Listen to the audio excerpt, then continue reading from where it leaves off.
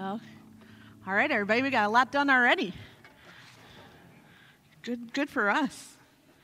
A number of years ago, I was going through some boxes in my dad's basement, and I found a box full of letters, old letters, and I kind of thumbed through them and then took them home. And over several months, I went through them. And when I said old letters, I mean old letters. Like some of them went back even before the Civil War. And it was really kind of fun to go through those and decipher them and figure out kind of maybe some of the family story that was included in that box. But I found this letter. It's not the cheeriest letter. I was literally sitting there and being like, this is not going to be a fun start to the sermon. But I found this letter, and there's a picture of it here, even though you won't be able to read it. This was the letter. It said, "Dear Daddy, please come home. I just can't stand this any longer. Vincent is so blue, he cries, and I never can go on. I know it's awful, but I'd rather lose the whole than go on like this. It is not reasonable or sensible, but I just can't help it. Please forgive us. Yours, Flo and Vincent." This letter is dated May 5th, 1931. Florence was my great-grandmother. Her husband was Harry, and they had one child, my grandfather, Vincent. And I don't know all the details, which kills me. I'm not sure what happened. All that I can really piece together from some other things is that Harry had to leave their home in a small rural town in southern Illinois to make enough money to support their family. And they were apart for quite a large amount of time during the Great Depression. And at some point, Florence and Vincent just couldn't take it anymore. And they said, well, hey, whatever it costs, we know it doesn't make sense, but please come home. We're so sad we can't do this without you. And Harry came back. Harry came back to southern Illinois, and somehow they lived a nice, long, happy life. But what's interesting to me about this is that they saved this letter.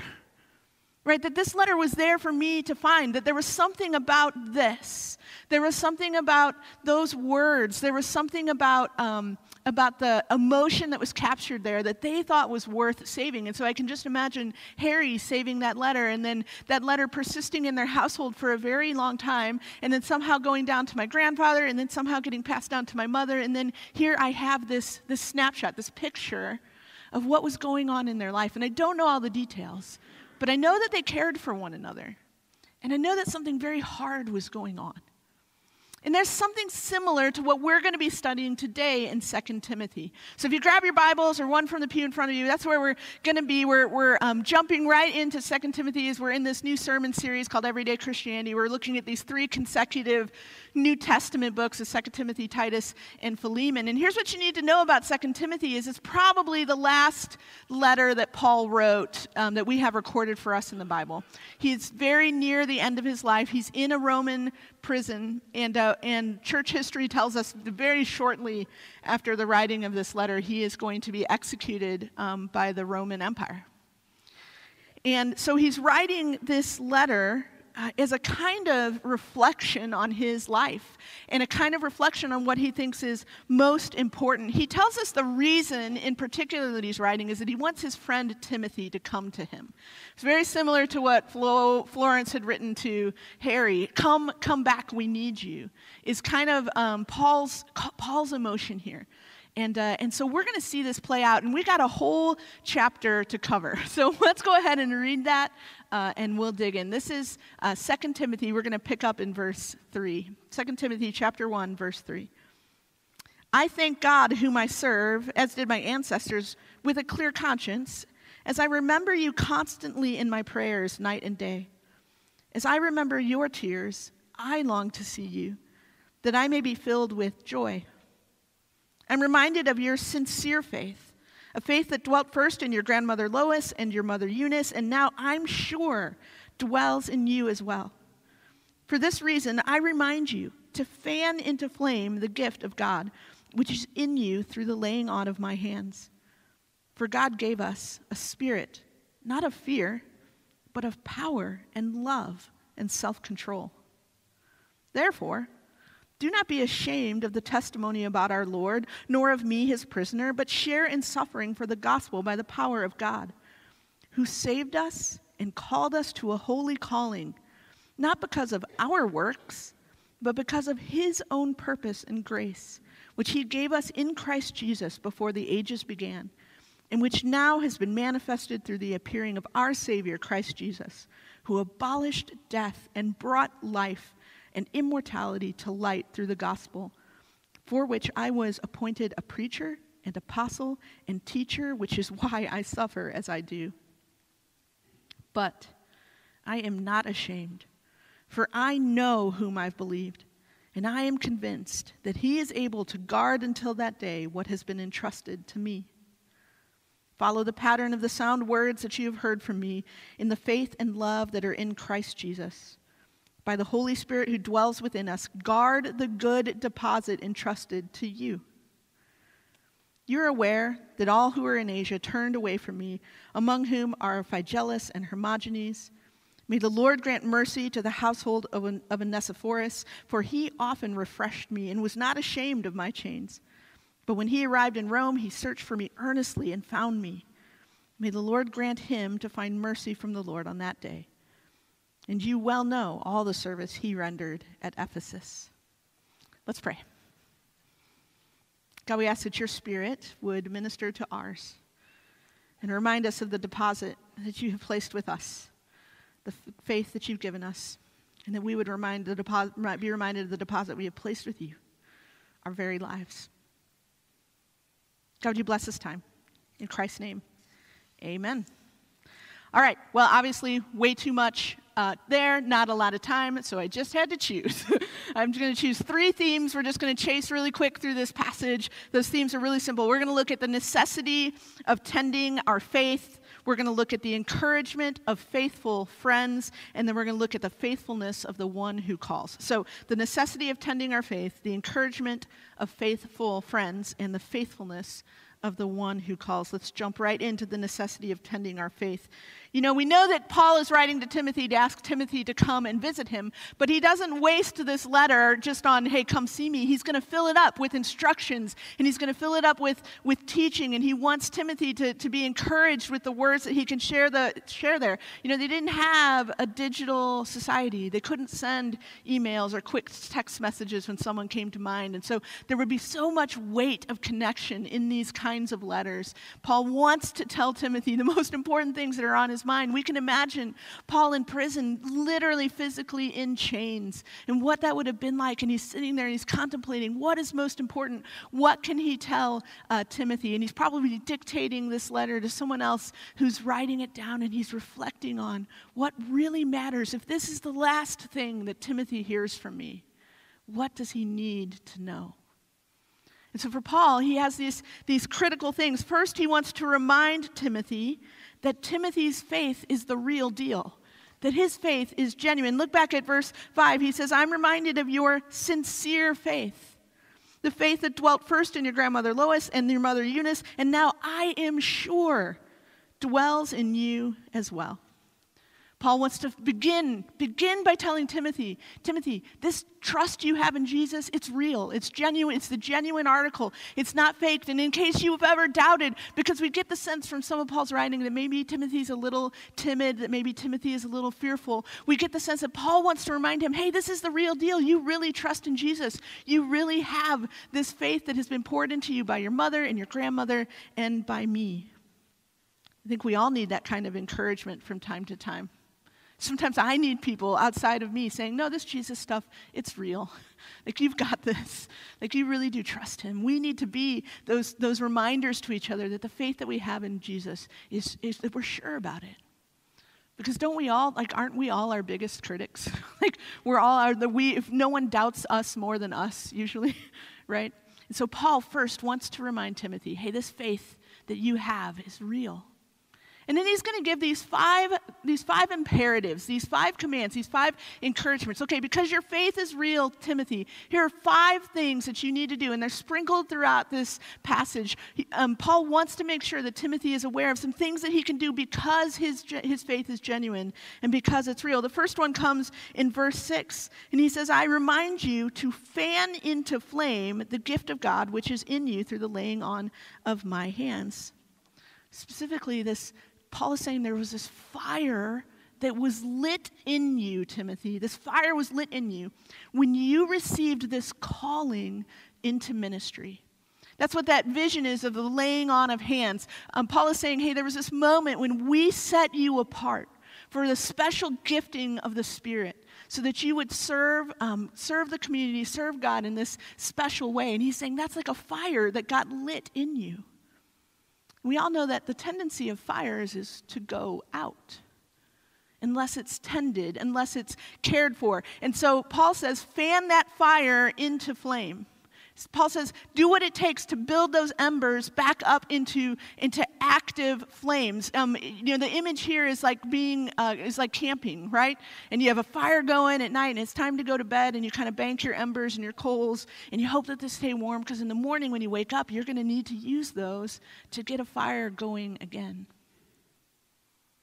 I think what's also implied here, and that we need to hear, is that sometimes, friends, the call of God on our life, it can fade for us. Sometimes it can feel like it's going out. Sometimes it can feel like it's burning a little dimmer. And Paul wants to remind Timothy that he has a responsibility to tend to that gift, to tend to that call, the same responsibility that you and I have. Fan our gifts into flame. Next, Paul says, his next imperative is don't be ashamed. In verse 8, he just says it very clearly. He says, because of these things, don't be ashamed of the testimony about our Lord or of me, his prisoner. You want to know who knows shame really good? Is anyone in here a sibling? Right? Like, I have a twin brother, and I remember secondhand shame, right? Like, does anyone remember when your sibling just does something totally embarrassing and you're just looking at them like, what are you doing? You're making us look bad, right? You're making us look terrible. We all know what that's like. For me, it was especially, I remember walking down the halls of my middle school and someone come up and be like, you would not believe what your brother did in class. And I'd be like, I can't control that. Like, I don't, why is this on me, right? But we all know what this is like. We all know what it means to be associated with something that might feel shameful. All you got to have is a family to know what that's like. But Paul and Timothy, they specifically live in a culture where shame is a big deal. That shame comes upon you or your family or your close friends if you fail to act in accordance with the obligations or expectations of society. And so Paul knows there's a possibility that as people look at him in prison, a political prisoner for preaching allegiance to a risen Savior who was also a crucified criminal, over allegiance to Caesar, right? That could be a shameful act. And Paul says, look, don't be ashamed of this truth. Don't even be ashamed of me. What do we do when we're ashamed? What do? We hide, right? We cover up. We withdraw. We pull back. And so this second imperative is really important. He says to keep that flame going, to keep your faith tended. Don't be ashamed. Don't pull back. Don't hide from who you are. Don't hide from the gospel. Don't hide from its implications. Be bold. So Timothy, fan your gift into flame. Don't be ashamed. In the end of verse 8, he says, and share in the suffering. Share in suffering for the gospel. Paul's reminding Timothy that the partner of gospel ministry is suffering. That the partner of following what God wants you to do is some major suffering. Paul said it really clearly in the book of Philippians. He says, it's been granted unto you, meaning to all of us, it's been granted unto you on behalf of Christ, not only to believe in him, but also to suffer for his sake. That those things go together. And so the third imperative becomes share in the suffering. Don't try and live your life that avoids difficulty. Don't try to live a life that's so safe you never encounter obstacles to what it means to be a follower of Christ. So Timothy, tend your faith by fanning your gift into flame, by not being ashamed, by sharing in suffering. And then he says in verse 13, the fourth imperative, follow my example. Verse 13, he says, follow the pattern of sound words that you've heard from me. What do we need to do? We need to make choices about what we follow. There's echoes of this in other places in Paul's writings. He'll say things like, follow me as I follow the example of Christ. But Paul is reminding Timothy, and therefore reminding us, that we have choices to make about what we will pattern our life after. We have choices to make about what sets the direction and the values and the purposes of our life. And very specifically, a way that we tend our faith is to choose to follow the example of Jesus and choose to stick to the sound teaching that has been passed down to us about who he is. So Timothy, fan into flame the gift that you've given. Timothy, don't be ashamed. Timothy, share in suffering. Timothy, follow the right example. And finally, verse 14, Timothy, guard the faith that you've received. Verse 14, by the Holy Spirit who dwells within us, guard the good deposit entrusted to you. You know, in the ancient world, they didn't have banks or safe deposit boxes, right? The way we have them. So if you had a thing of value, you had to figure out how to protect that thing of value. They didn't have home safes, right? It was kind of the reason sometimes they find random things buried in the ground because that was the closest you got to a safe back then, right? And your money wasn't just like ones and zeros on a plastic card, right? Your money was money. It was coins. And so if you needed to travel, you had to like calculate in how much weight, right, your actual material goods were going to take. Like, how much do I need to bring with me? What is safe to bring with me? And you probably made a decision, like if you needed to leave your home or you needed to go and do something, you needed to leave some of what was of value to you with someone else for safekeeping. And so when Paul says here in verse 14, he says, guard the deposit entrusted to you. He is using this image of like, it's time for me to leave home, and I'm going to take these things that are valuable to me, and I'm going to give them to someone I trust so that they can hold on to them, so that they can keep them safe, so that when I return, I can get them back, and they won't be disturbed, and I'm not going to have any losses. And so what Paul is saying here is, says, Timothy, the faith that you received, that genuine article that requires safekeeping. You have been entrusted with the very truth of God. You have been entrusted with this ministry to tell other people about him. You have been entrusted with knowing Jesus Christ as your Lord and Savior. And now keep that safe. Guard it. Protect it. Jesus talks about the things that may threaten our faithfulness. In particular, in his parable of the seeds, or the parable of the sower, he says that there's things that threaten our continued faithfulness. Among them are cares of this world, the deceitfulness of riches, and the desires of this life. There is a theme that can be traced throughout the New Testament that this good truth, this good gospel that has come into our lives is somehow in danger if we don't tend to it, if we don't pay attention to it, if we don't do the things that keeps it safe. And so here's Paul saying, here's what it means to tend to your faithfulness. It means fanning into flame the fire. It means not being ashamed. It means being willing to suffer. It means following the right example, and it means guarding the faith that you have received. The beautiful thing about this is we can't do it alone. You will also notice that a theme in this passage of Scripture is what? The faithfulness or the encouragement that comes from faithful friends. The encouragement that comes from faithful friends. Paul nor Timothy can do all of this on their own. They need other people.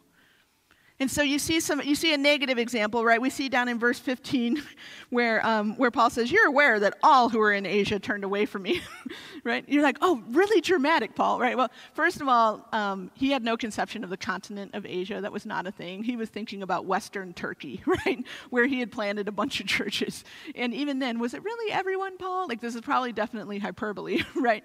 But you get this flavor, right, that Paul feels abandoned, that Paul feels deserted. Paul feels like people he thought were his friends turned out to be something different. In particular, he names Phygellus and Hermogenes. And it's just one of those moments, do you ever like overhear like a conversation in a public place?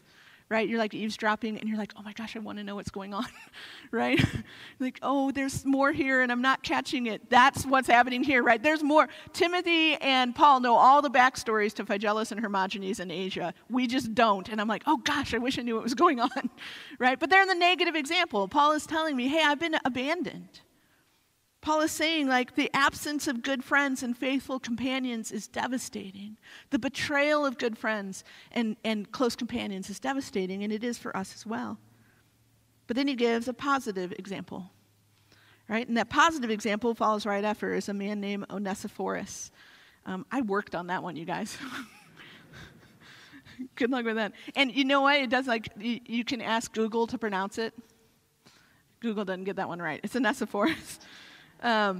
Onesiphorus, this guy from Onesiphorus comes from Ephesus, and he's come to find Paul in prison. Now, Rome was a city of about 1 million people at that time, and there weren't directories, and there weren't phone books, and there weren't centralized prisons. There were prison guards who basically ran prisons out of their own homes. And so we know that Onesiphorus had to search diligently to find Paul so that he could refresh him. As a matter of fact, we're told that he was not ashamed of Paul, that he brought comfort to Paul, that here's this example, contrary to these other people, here's someone who actually went out of their way, took great personal risk to care for Paul, to be his friend. Paul needs people like Onesiphorus. You need people like Onesiphorus. But I think the heart of the faithful friends theme in this passage is clearly Paul and Timothy themselves. Look back at verse 3. Paul says, I thank God whom I serve as my ancestors did with a clear conscience, as I remember you. And I remember you constantly in my prayers night and day.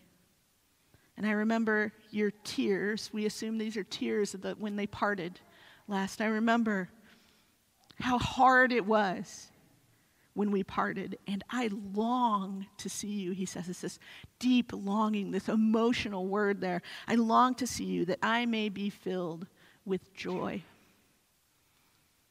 Paul is desperate to see his friend Timothy.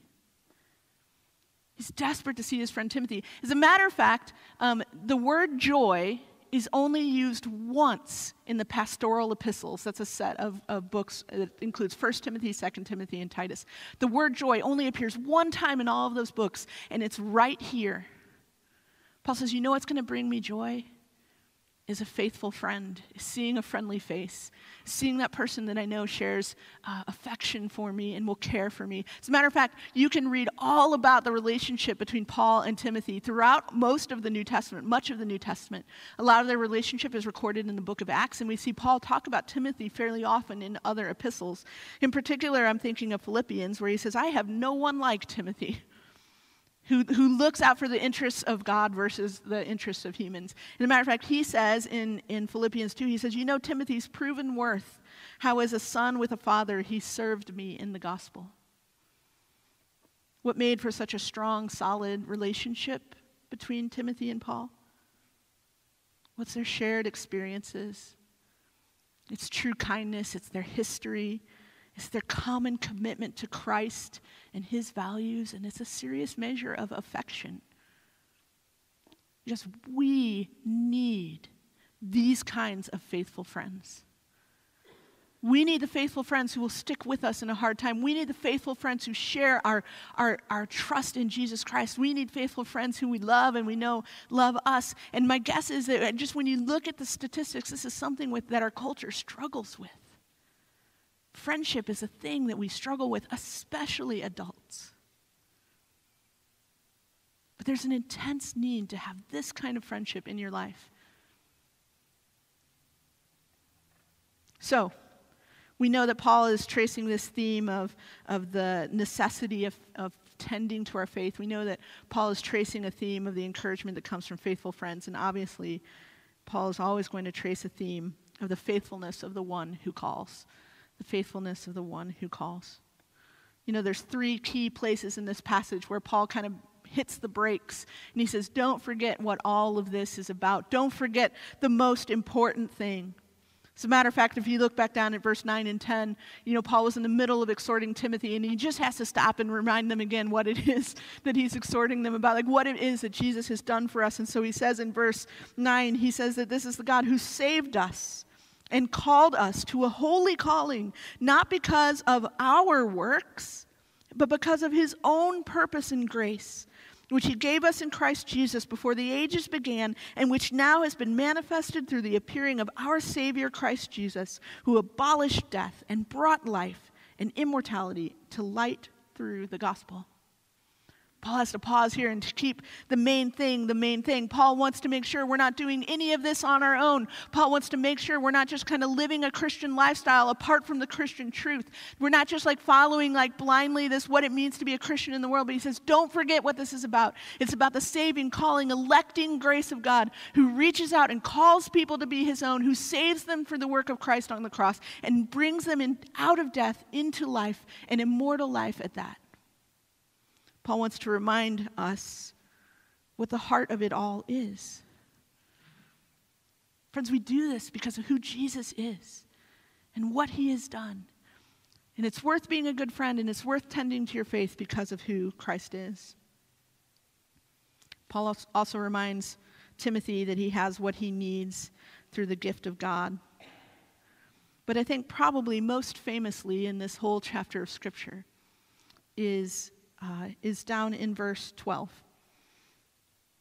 where Paul says, I am not ashamed, for I know whom I've believed, and I am convinced that he is able to guard until that day what has been entrusted to me. Paul takes this moment to talk about himself. And he says, look, I'm not ashamed. And I'm doing these things, and I'm persevering through my suffering because I know whom I believed. Notice what he doesn't say. He doesn't say, I know what I believe. He could have said that. He could have said, yeah, I know what all the right things to say. This is not what he says. Paul can say, look, I'm persevering in this. I am confident of these things, not because I know all of the right things, but I know Jesus. I know whom I've believed.